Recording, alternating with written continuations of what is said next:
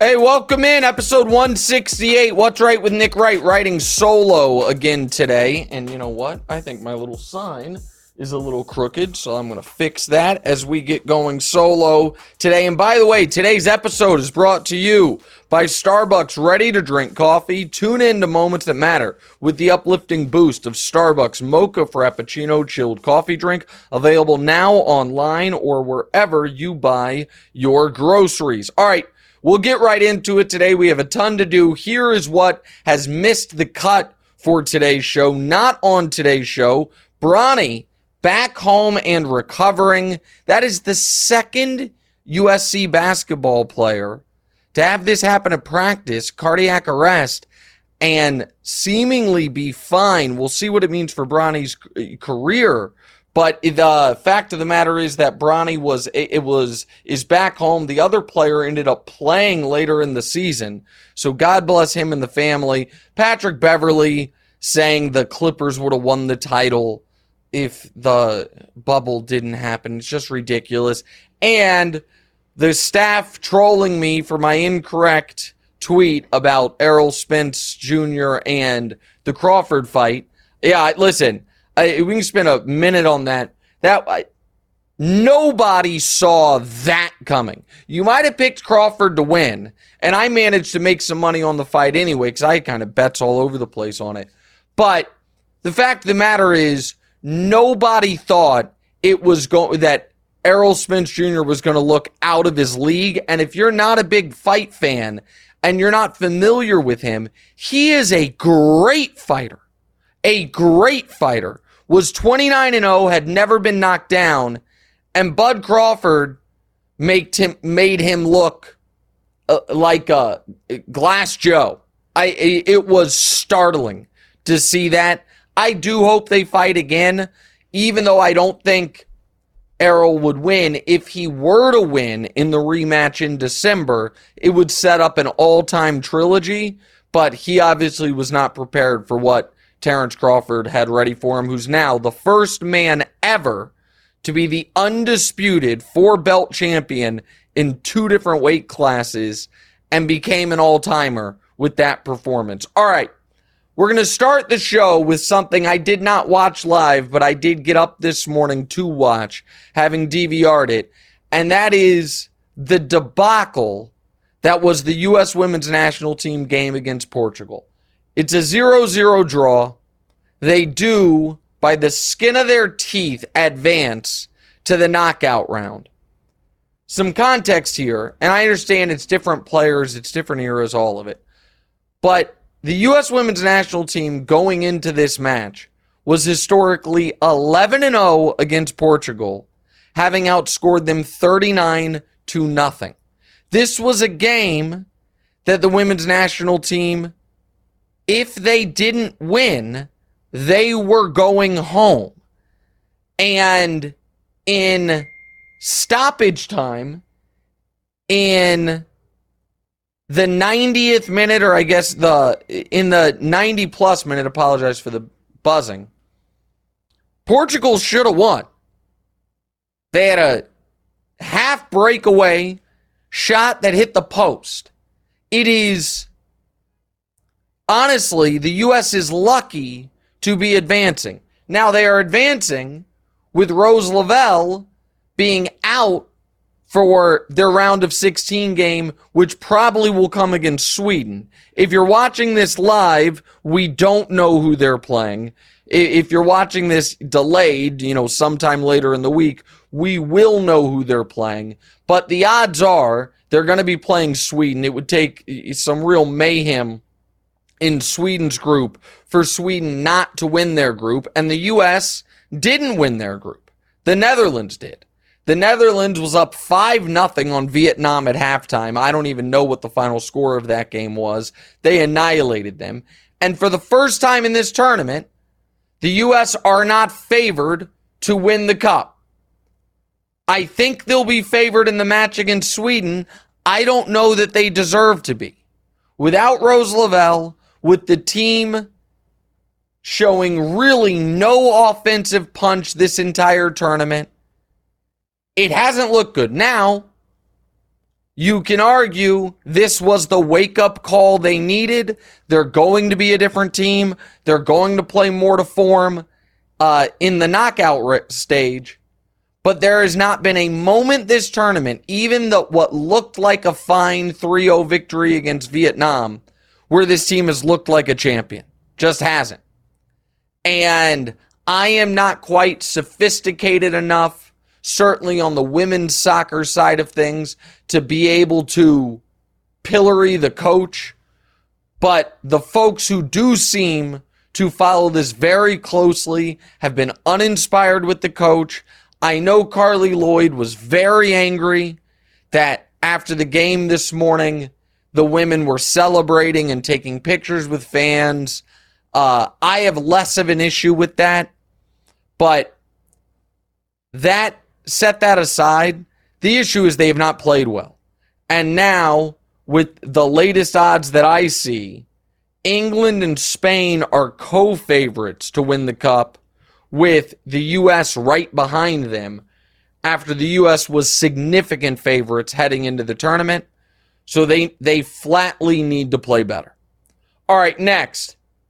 So this says terrible QB tiers. I don't know that I think these QB tiers are terrible, but I want to spend some significant time on this for a number of reasons. So one of the best things The Athletic and Mike Sando do is they get 50 NFL people, if you will. It is 50 league insiders, which are 10 head coaches, 15 coordinators, 10 executives, 4 quarterback coaches, and a handful of folks involved in coaching and analytics to rank the quarterbacks in the league by tier. You have tier 1, 2, 3, 4, 5, and you guys know I'm a big fan of tiering things rather than just doing flat rankings. And the very top makes sense. Patrick Mahomes, number 1, with 50 first place votes. Number 2, Joe Burrow, with 49 first place votes. I actually, I'd be interested to see the person that said Joe Burrow was not a tier 1 quarterback. That to me is wish casting. He's clearly a tier 1 quarterback. It gets a little hairier after that. So Josh Allen got 44 tier 1 votes. By the way, I probably would have voted Josh Allen tier 1. Now, I wouldn't have him as the third best quarterback in football, but he is, even despite the roller coaster nature of him and his almost frenetic style of play, he's a tier 1 quarterback because the upside's so high. Rodgers comes in next. He had 30 tier 1 votes and 20 tier 2 votes. Rodgers not a tier 1 quarterback. Flatly. And the cliff that so many folks, myself included, Max Kellerman and myself maybe most famously, talked about Brady falling off, that he never really fell off. I wonder if Rodgers fell off it last year. Wilds brought this point up to me, and I thought it was a smart one. And for Rodgers, folks try to convince themselves, oh no, but he turned it on at the end of last year. He flatly did not. Rodgers, at the end of last year, when they went on that winning streak, he did not play better. His numbers actually were worse. When they went 4-1 down the stretch, Rodgers in those 5 games had 200 yards per game passing, 5 total passing touchdowns, 3 interceptions, and an 86 passer rating. He was not better. They won those games because they played the Bears, who were on a 10-game losing streak, the Rams, who were a disaster. They squeaked by against Miami. That was the game that we couldn't figure out how Tua was so awful in the second half with 3 picks. Then we found out he had suffered another concussion during that game. And Minnesota, they annihilated. Rodgers threw 159 yards that game. Minnesota turned the ball over 4 times. And then in their final game of the year at home in Lambeau, Rodgers was awful. They scored 16 points, and his final throw as a Packer was a terrible duck, a Hail Mary when he didn't have to throw a Hail Mary, which made it 3 straight years Rodgers' season ended at home when he couldn't make the play. The NFC title game against Brady, he could have run. He didn't. They don't get the ball back. The next year, 10-10 at home against the Niners, when the Niners offense doesn't score a point the entire game, he just throws Hail Mary after Hail Mary on that 3-and-out drive to Davante Adams. I think it was Lazard he had wide open over the middle when they only needed a field goal. They then lose, and then at home to the Lions in a playoff game. Rodgers is not a top 4 quarterback anymore, and he's going, the idea that the only precedent for a quarterback at his age getting better is Brady, and we have reams of data that Rodgers is not Brady. The next tier 1 quarterback is Herbert.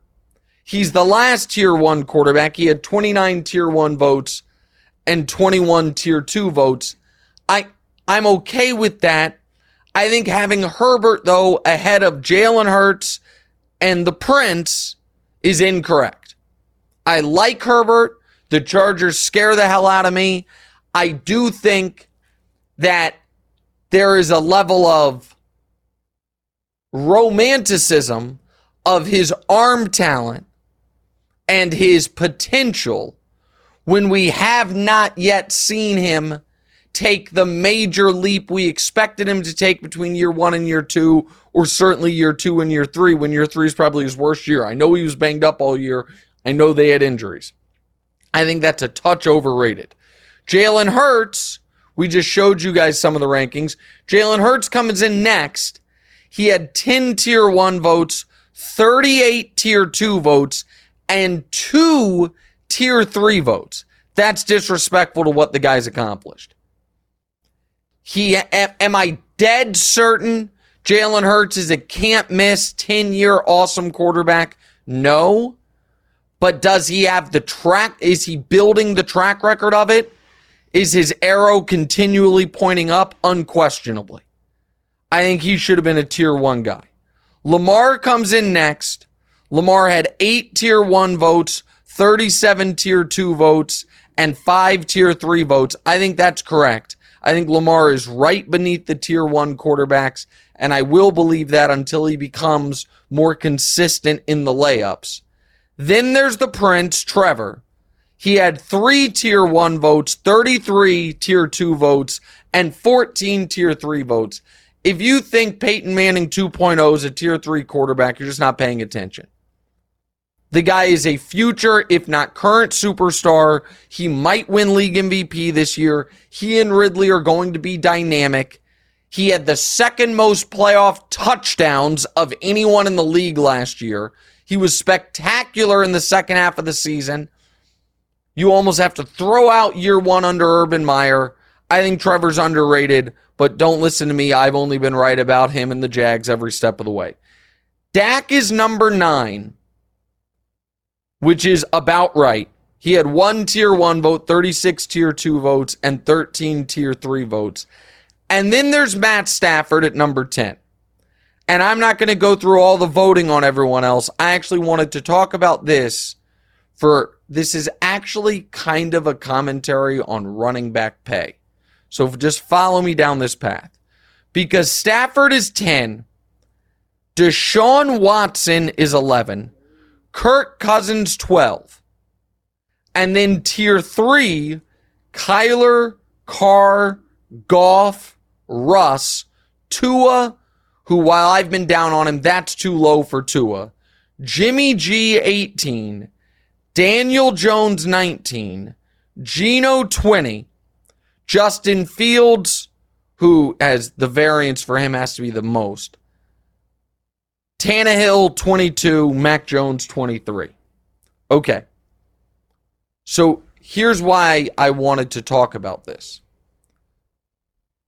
You want to know why Daniel Jones, who, is barely a top 20 quarterback by this ranking, and I think that's a fair ranking. I think Daniel Jones, when you incorporate his athleticism, his arm talent, and then the flip side, the limited nature of his accuracy, the fact that if you ask him to make big-time throws, he's going to turn the ball over. He's just barely in the top 20, and I think Geno's a little underrated there, but that's fine. This is why quarterbacks are going to just take up a bigger and bigger percentage of the salary cap for the near future until we are able to have a level of competence from the below average quarterbacks that currently does not exist.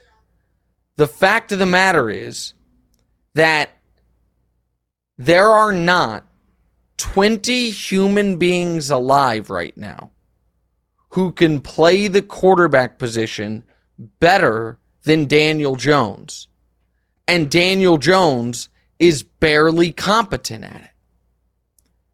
That Ryan Tannehill is firmly in the top 25. Listen, I didn't take economics in high school. Or in college either. I'm not a stocks guy where you talk about market forces, but you don't have to be John Nash to understand that right now, the best thing going for good but not great quarterbacks is the fact that the cliff you fall off from the average to the incompetent is steep and sudden. And your team cannot function with the incompetent ones. Now, everyone beneath Jones isn't destined to be incompetent. You have Fields, you have Pickett, you have Purdy, you have Love. You have a lot of young guys who maybe one day will be good. But there may exist a world in 15 years where, because quarterback training becomes so specialized and because 7-on-7 becomes so ubiquitous and because high school and college teams start throwing the ball more and more and more, that there is a surplus of mediocre quarterbacks. The moment that happens, the NFL salary structure will turn on its head. And what I mean by that is, if we ever get to a place where there are 60 Ryan Tannehill, Mac Jones level quarterbacks, then the Daniel Joneses of the world stop getting paid. Jimmy G's of the world stop. Derek Carr's stop getting paid. It's what's happened with running backs. Because there's 200 potential Isaiah Pacheco's, you can't justify paying the good but not great ones, and even the great ones are having a hard time really getting paid. And so I hope I'm making this clear to the audience. Right now, when you see Justin Herbert makes $53 million a year and you're about to see Burrow make $55 million, you have to recognize, though, that $53 million is really only about $13 to $15 million, because $40 million is the anchored cost of competence. And so if you don't have a quarterback on a rookie deal and you want a competent quarterback, maybe you can say the anchored cost is what Carr makes. So not what Daniel Jones makes. So Derek Carr, what does he make? 35?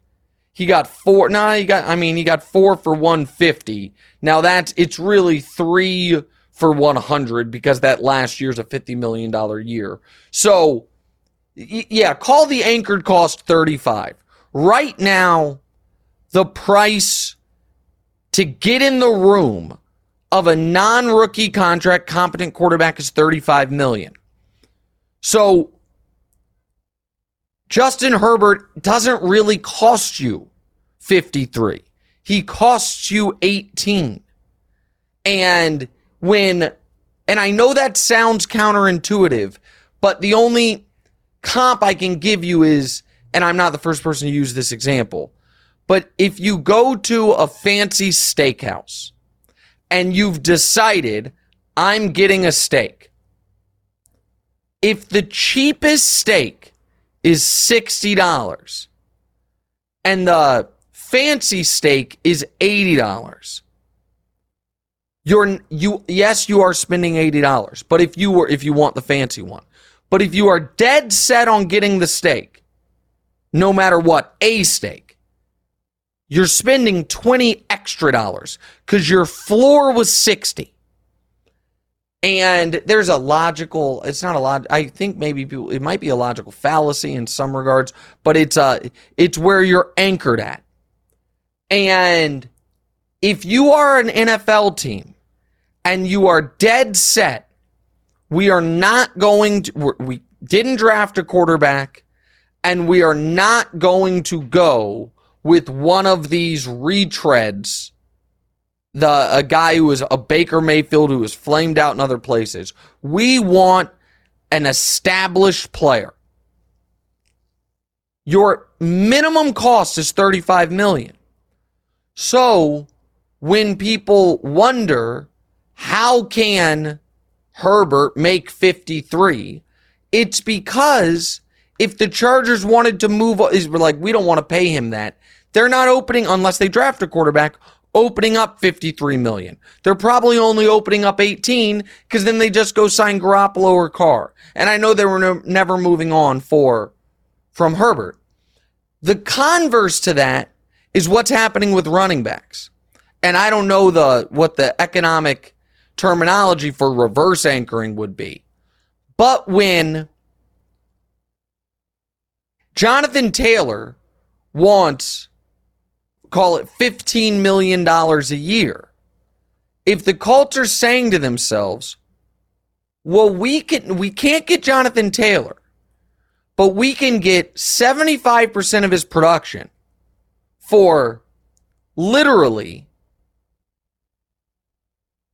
5% of his cost for $700,000 a year via a 6th round draft pick. That then is going to work against all of these guys. So in a weird way, and I tried to talk about this last week, I just find this, and again, I hope the audience is interested in this. I find this type of stuff in a hard cap sport fascinating. The best thing that could happen to running backs is there to be fewer good ones. And the worst thing that could happen to quarterbacks is for there to be more competency. And I do think both of those things are coming. Because again, if we're in a logical market, you are going to have more and more of our elite young athletes specializing at quarterback. And you're going to have fewer and fewer of our elite young athletes specializing at running back. And the supply is going to shift. But until it does, the quarterback piece of the pie is just going to get bigger and bigger and bigger, and every other position is going to be squeezed a bit. All right. Again, I knew I would spend a lot of time on that. I'm fascinated by it. This is one of those times where maybe I needed a co-host today because one of my daughter or my son or my wife would have said that was wildly boring, but I find it fascinating. All right, next, Aaron Rodgers came after Sean Payton, and I gave him credit for it. The producer's right. Who asked Rodgers to be the fun police? Is he a fearless leader standing up for his guy or just being petty? Listen, I don't think the Jets are going to have a good year. I don't think Rodgers is a great player anymore. I do think he has handled this offseason perfectly. And I think what he did for Nathaniel Hackett there was also just very kind. I think Nathaniel Hackett, who had the entire media flambe him for an entire his one shot at being a head coach, then having another head coach, a Hall of Fame maybe caliber head coach, come after him in a way you never see a coach go after another coach. I think it was great for him that Rodgers had his back. I also think that the Jets' best case scenario is fighting for that final wild card spot. That is also, I don't think the Broncos can do it, but that is their best case scenario. And the fact that Rodgers is turning the screws a bit on the Broncos and adding pressure to them and keeping this a story, I think smart. So Rodgers talked to Peter King, evidently. I haven't read the whole article, but he said that, going into the darkness retreat, he really was planning on retiring. I don't buy that. There's a lot of Rodgers stuff Rodgers tries to sell that I don't buy, but I think this was a good move. I think Sean Payton made a massive error. I also think Sean Payton clearly is one of the most well-liked coaches amongst media of anybody because he got mostly a pass for this when I thought it was a massive unforced error that truly ratcheted up the pressure and expectations on a Broncos team that, aside from the obvious upgraded head coach, the biggest thing they had going for them this year was they didn't have the pressure and expectations they had last year. So I think Peyton really screwed up here. I think Rodgers did a good thing. All right, lastly, to Joe Burrow. Last week, Joe Burrow said he wasn't in a rush to sign an extension. Then he suffered a calf injury at practice, going to keep him out several weeks. He's had a bunch of injuries already. Should the Bengals hesitate to sign him to the biggest deal in NFL history? Absolutely not. Second best quarterback in football. We just talked quarterback salaries. He's going to get the biggest quarterback contract ever. He was going to get it with or without the injury. I have one major concern for Burrow and then one criticism of the Bengals. The major concern for Burrow is not that the calf injury is going to turn into an Achilles injury or the calf injury is going to turn into some months-long saga. My concern for Burrow is if I would not let him take the field in the regular season until he is at 100% from a mobility perspective. Their offensive line is still a work in progress. And if he can't protect himself fully, when to open their season, they have Myles Garrett, followed by that Baltimore front, followed by Aaron Donald and the Rams aren't going to be any good, but Aaron Donald's awesome, followed by Jeffrey Simmons and the Titans. You can't have Burrow compromised to where he can't protect himself. That's my concern for the Bengals. My criticism of the Bengals is this. Joe Burrow had a sleeve on that calf. That means there was some level of tenderness or aggravation before he suffered the injury. Why was he out there in the first week of training camp with any type of nick or cut or soft tissue aggravation that could flare up and keep him out several weeks? Why would you not tell him he is sitting until last year he sat, like he's missed part of camp throughout his career. Why would you have him out there? That part I flatly do not understand. We play a little NickGPT next. What's right?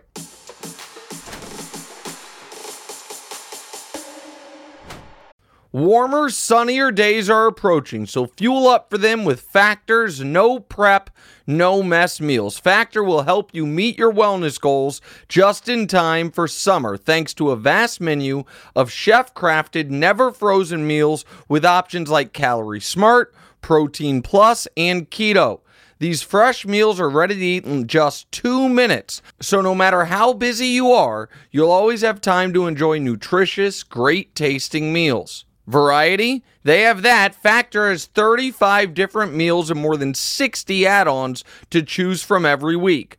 Working on wellness goals, Factor has you covered with dietitian-approved meals and ingredients you can trust. How do they taste? They're delicious. From breakfast to dessert, stay fueled with easy, nutritious, and delicious options. What about quality? Each Factor meal is restaurant quality with premium ingredients like filet mignon, blackened salmon, and shrimp. So start spending less time in the kitchen now because you don't have to shop, prep, cook, or clean up. Make today the day you kickstart a new healthy routine. What are you waiting for? Head to factormeals.com/NickWright50 and use code NickWright50 to get 50% off your first box plus 20% off your next month. That's code NickWright50 at factormeals.com/NickWright50 to get 50% off your first box plus 20% off your next month while your subscription is active. Welcome back in episode 168. And listen, as you guys know, my life moves fast. We got the two shows, kids at home, and sometimes late in the day or early in the day, I could just use a pick-me-up. And Starbucks ready-to-drink coffee delivers an uplifting boost that helps you tune into the moments that matter wherever you are. Bottled Frappuccino, chilled coffee drink inspired by Starbucks cafe favorites, comes in 4 delicious flavors: mocha, vanilla, this is caramel, and coffee. I like to start my day early in the morning with coffee, especially when I'm recording a new episode of What's Right. My go-to drink is Starbucks ready-to-drink coffee for that uplifting boost I need to conquer the day. Sorry, taking a sip right now. Love the range of Starbucks ready-to-drink coffee. Whether I want to grab a Starbucks Frappuccino chilled coffee drink or Nitro cold brew, there's so many good choices for whatever mood I'm in. Starbucks coffee, ready for right now. Shop the full lineup online or in-store wherever you buy your groceries. All right, before we get to the game we're going to play, Jonathan Taylor news. Jonathan Taylor demanded a trade after one of Jim Irsay's many unhinged tweets. The team is claiming he got hurt. He says he's fine. The producers want to ask if the Chiefs should trade for Taylor. And a reminder, by the way, you guys can ask me whatever you want. We'll do that in the next segment. All right, no, the Chiefs shouldn't trade for Taylor. I will give you some teams that should consider it. But first, this non-football injury list threat by the Colts is a dangerous game for any team to play. So, again, Jonathan Taylor is saying his back is not injured. The Colts reportedly are threatening to put him on the non-football injury list, which would mean he does not get paid while he's on it. With the belief being he suffered a back injury while working out / training in the offseason, but not at the Colts facility. Okay. I understand the non-football injury list being used for, and I feel terribly for the guy, but Nyheim Hines. Nyheim Hines, the Bills' running back kick returner, was on a jet ski, got crashed into, and suffered a significant injury. That is the definition of a non-football injury. Now, he makes so little money, maybe the Bills will end up paying him, but that's what the thing exists for. If a guy's out there rollerblading, I don't know if people are rollerblading these days, or playing basketball, or, and gets injured, teams don't have to pay you.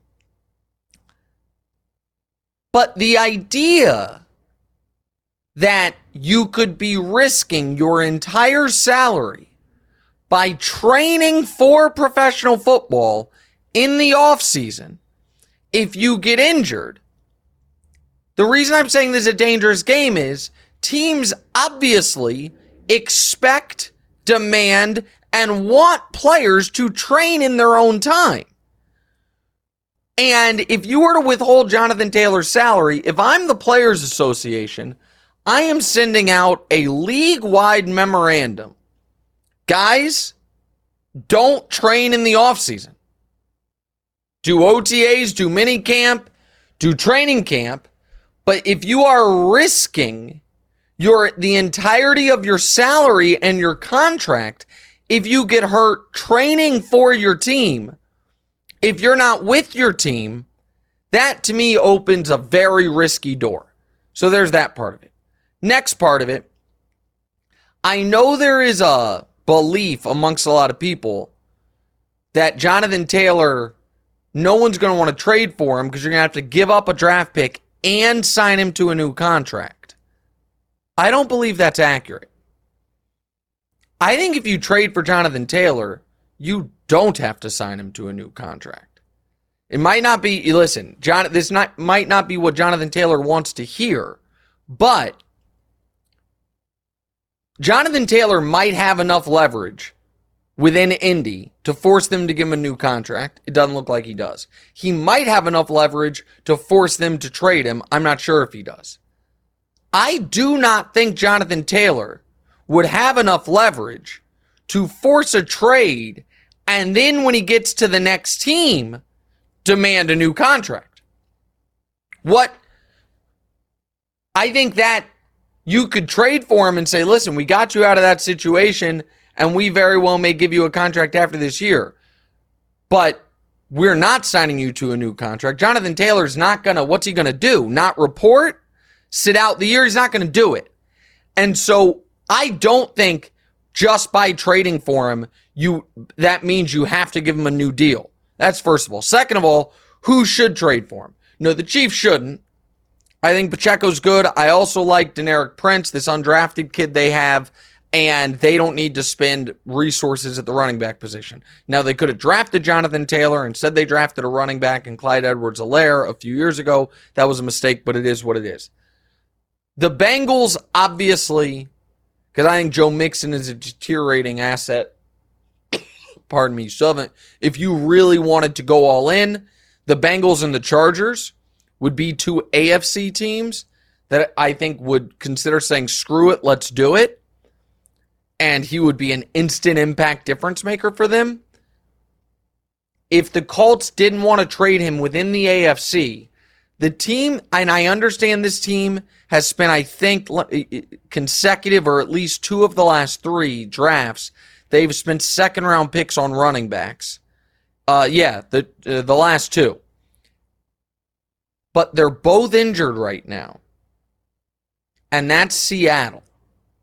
I know Kenneth Walker's really good, but he's hurt. Zach Charbonnet, their draft pick from this year in the second round, he's hurt. It would be a crazy use of resources, but they have a very good, I think it will be very good, young defense. They have Geno on a cheap deal. Pete Carroll loves to run the ball. I wonder if, and I also wonder almost if they could trade, what is Zach Charbonnet's injury? Now I'm really, kind of going full fantasy GM here. But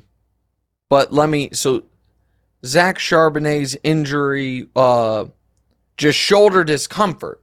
So I wonder if instead of trading draft picks, you could trade this running back you took in the second round to Indy.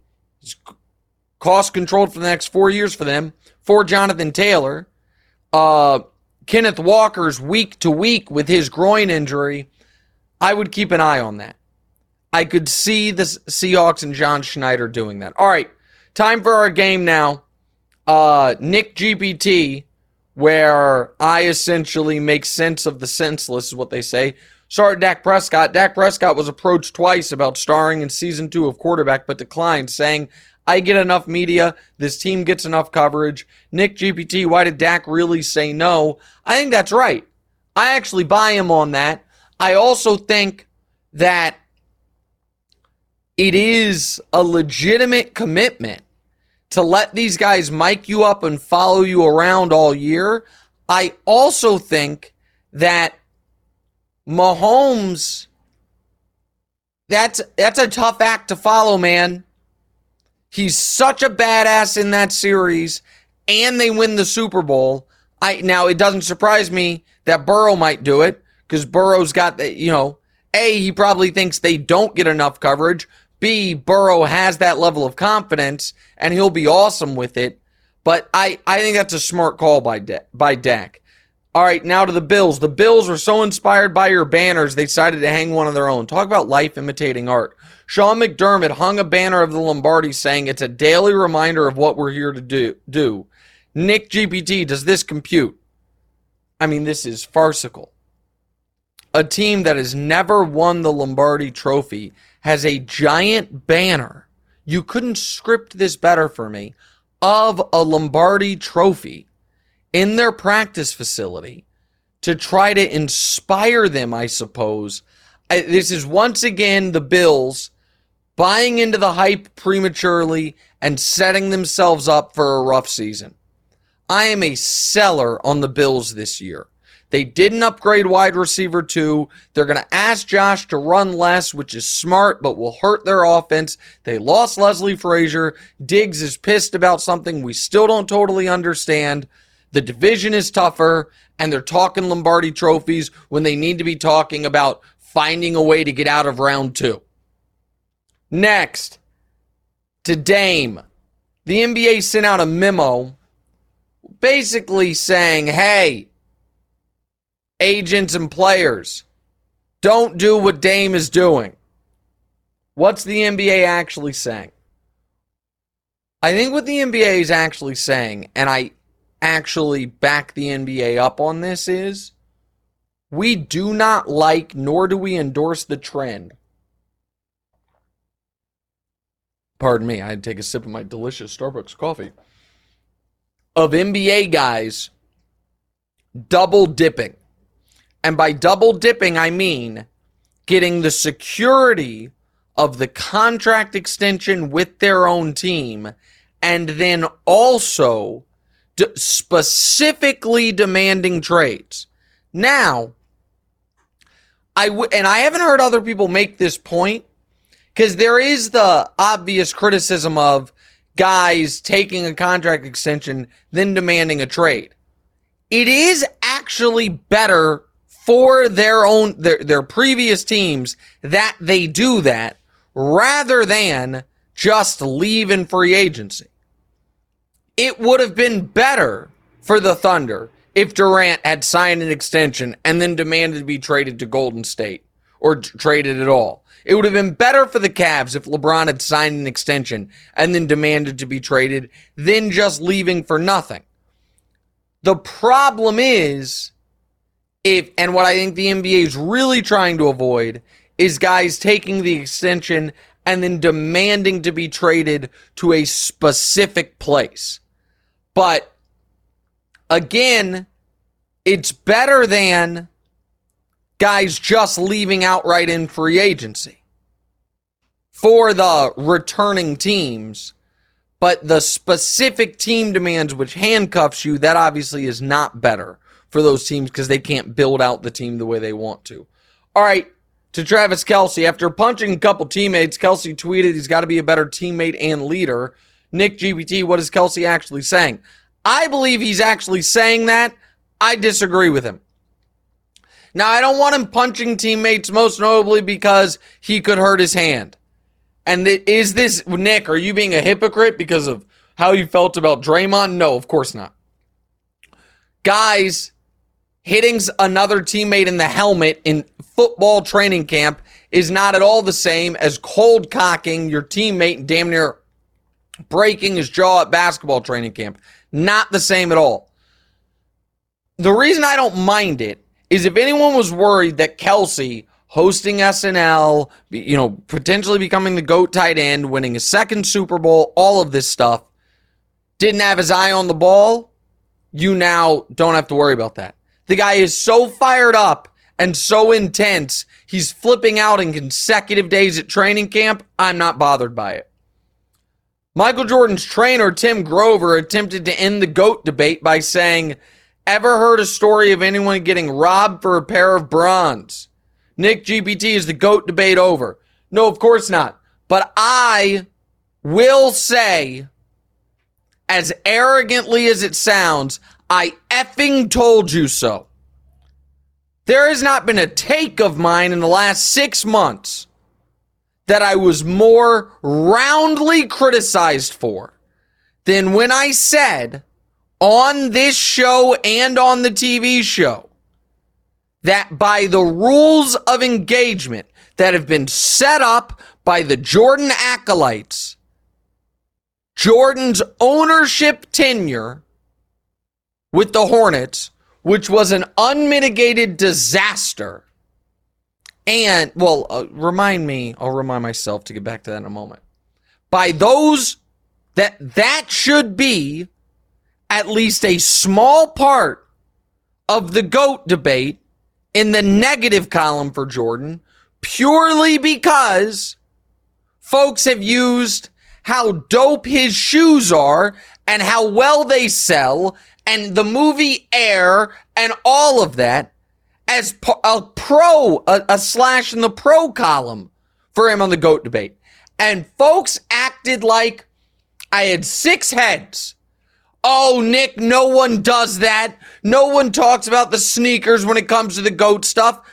Even though everyone knows people do and have, and now we have Tim Grover at a giant speech,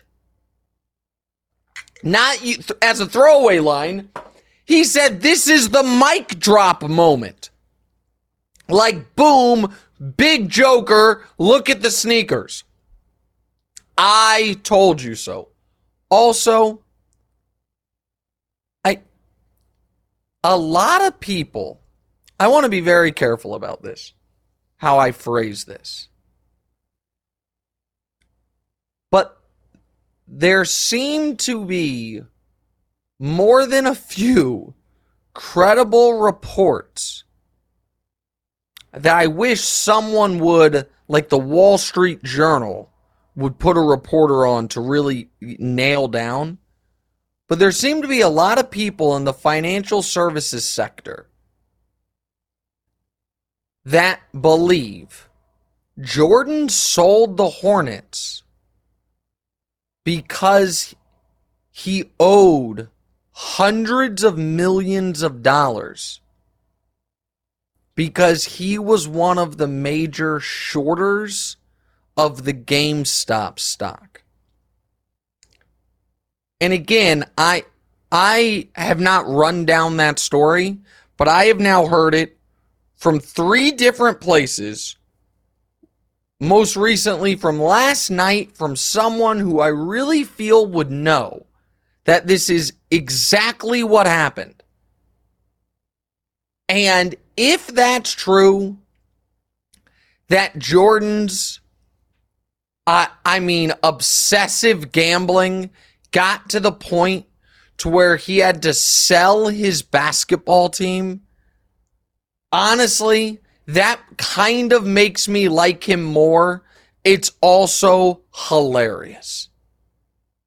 Because no one has quite explained why he sold the team. Oh, Nick, he made billions.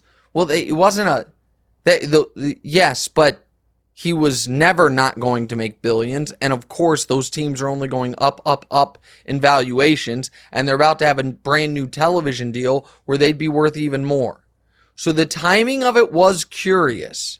And the fact that he announced he was selling it before they knew whether, they could have gotten Wemby.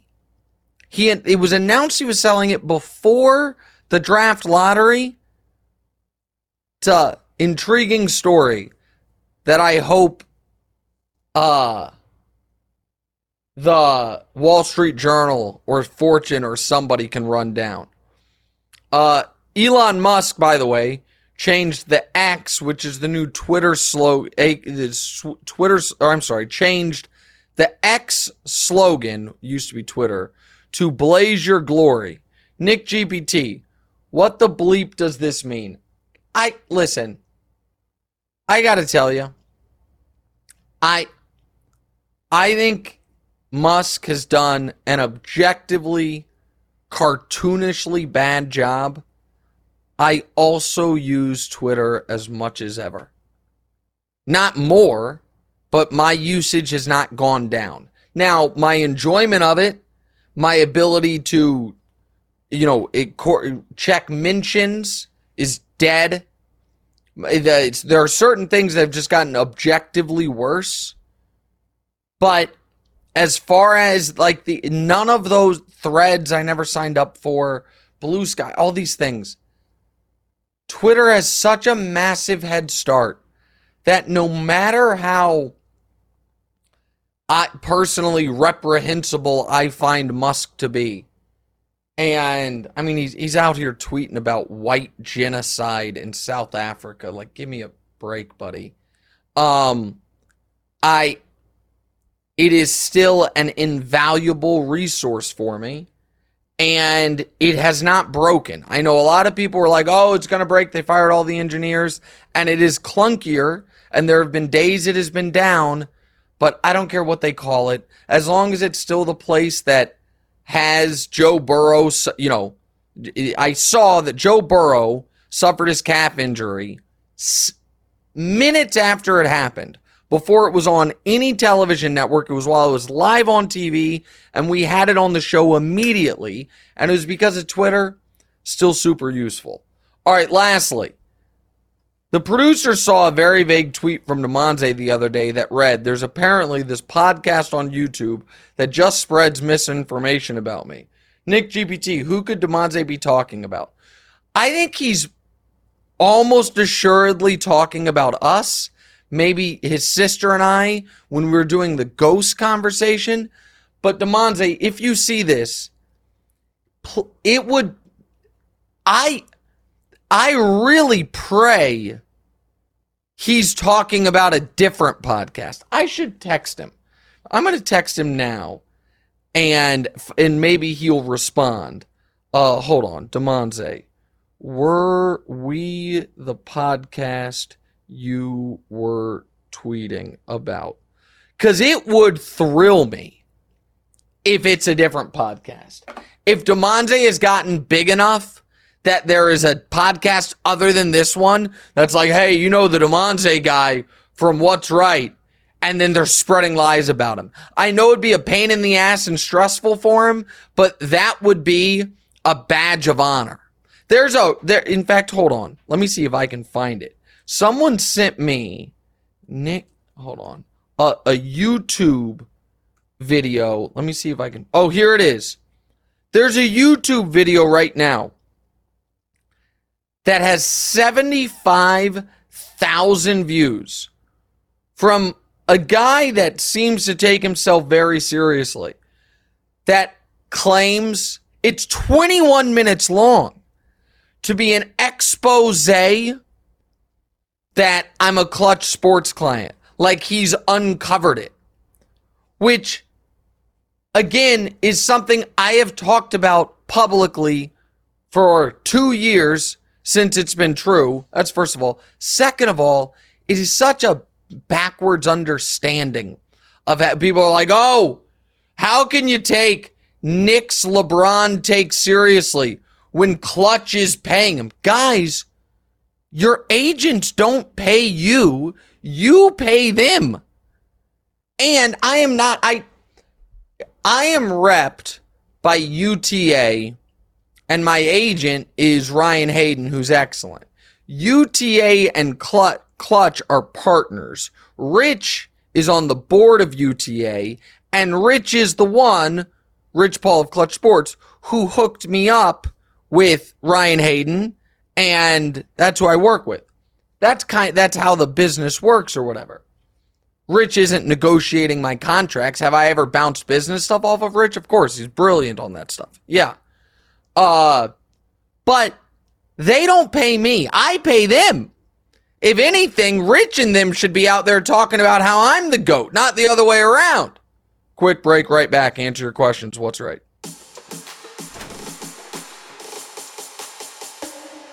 What's up, everyone? It's Nick Wright, and I got something exciting to talk to you about today.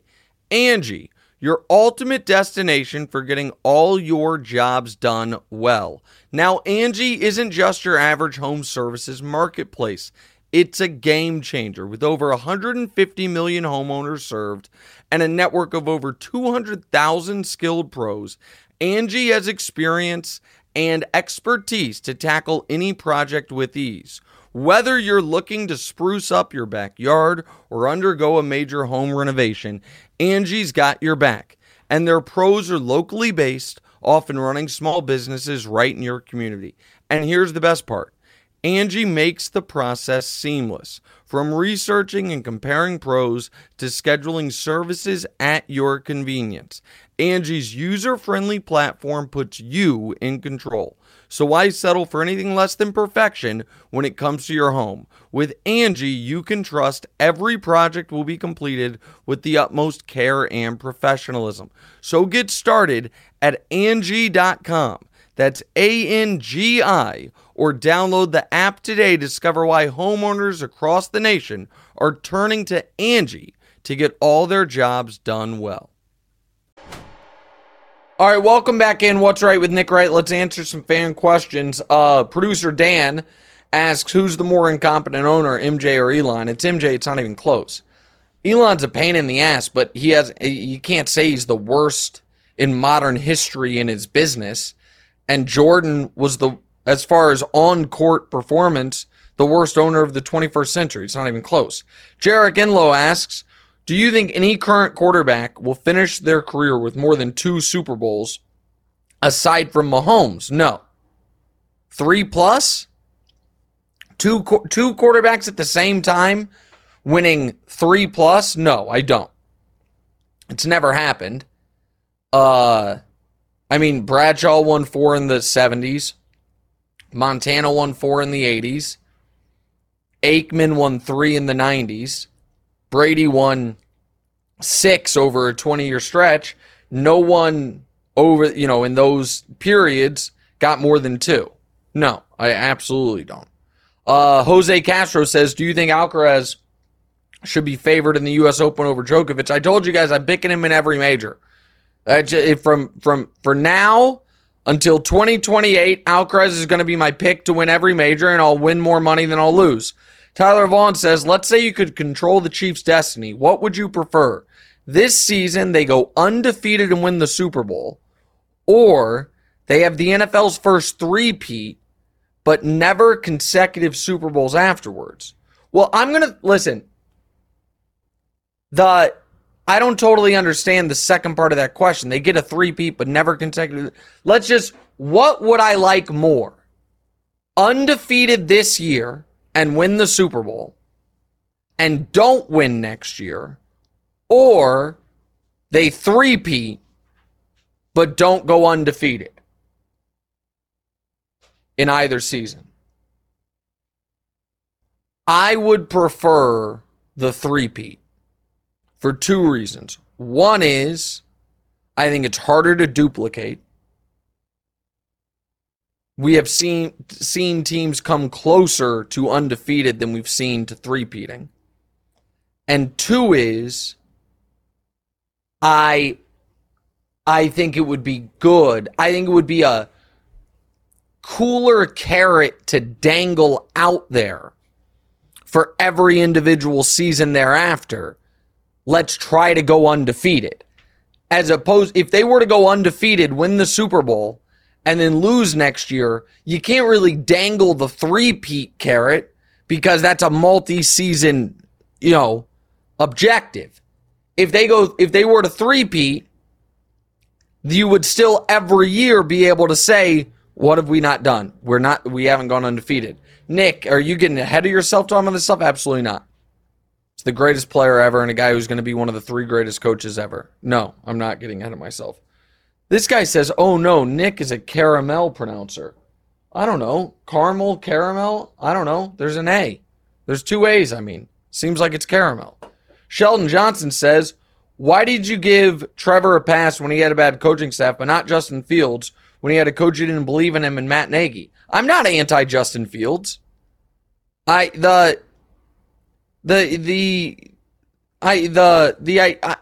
flatly not anti-Justin Fields. I'm not arguing that Justin Fields isn't going to be really good. But for the record, Trevor had one of the worst coaching staffs in NFL history. Matt Nagy is a pretty good quarterbacks coach, and Trevor's just flatly better than Justin Fields. But Justin Fields might end up being awesome. We haven't seen it yet. We have seen it already from Trevor. Producer said we found the podcast shading DeMonte. Wait, don't do it publicly. Wait, so it's actually not us that he's talking about? Oh, it's the Joe Rogan podcast. Okay, that's not true. You guys got me excited. You guys got me very excited that you guys had actually found it. I would have been so happy if we had actually found the podcast shading DeMonte. DeMonte has he texted me back yet? DeMonte has not texted me back yet. We will report on Thursday, hopefully with Danielle along our side. We will report back on that, and we've got a ton to get to throughout the rest of the week. Oh, today I'm on with Colin. I'm also on Colin's podcast tonight, and 3 o'clock today on FS1 2023. First things first, quarterback pyramid. We will get into that extensively. All that's later today on Fox Sports 1. You can see me there. Have a great day, everybody. What's right?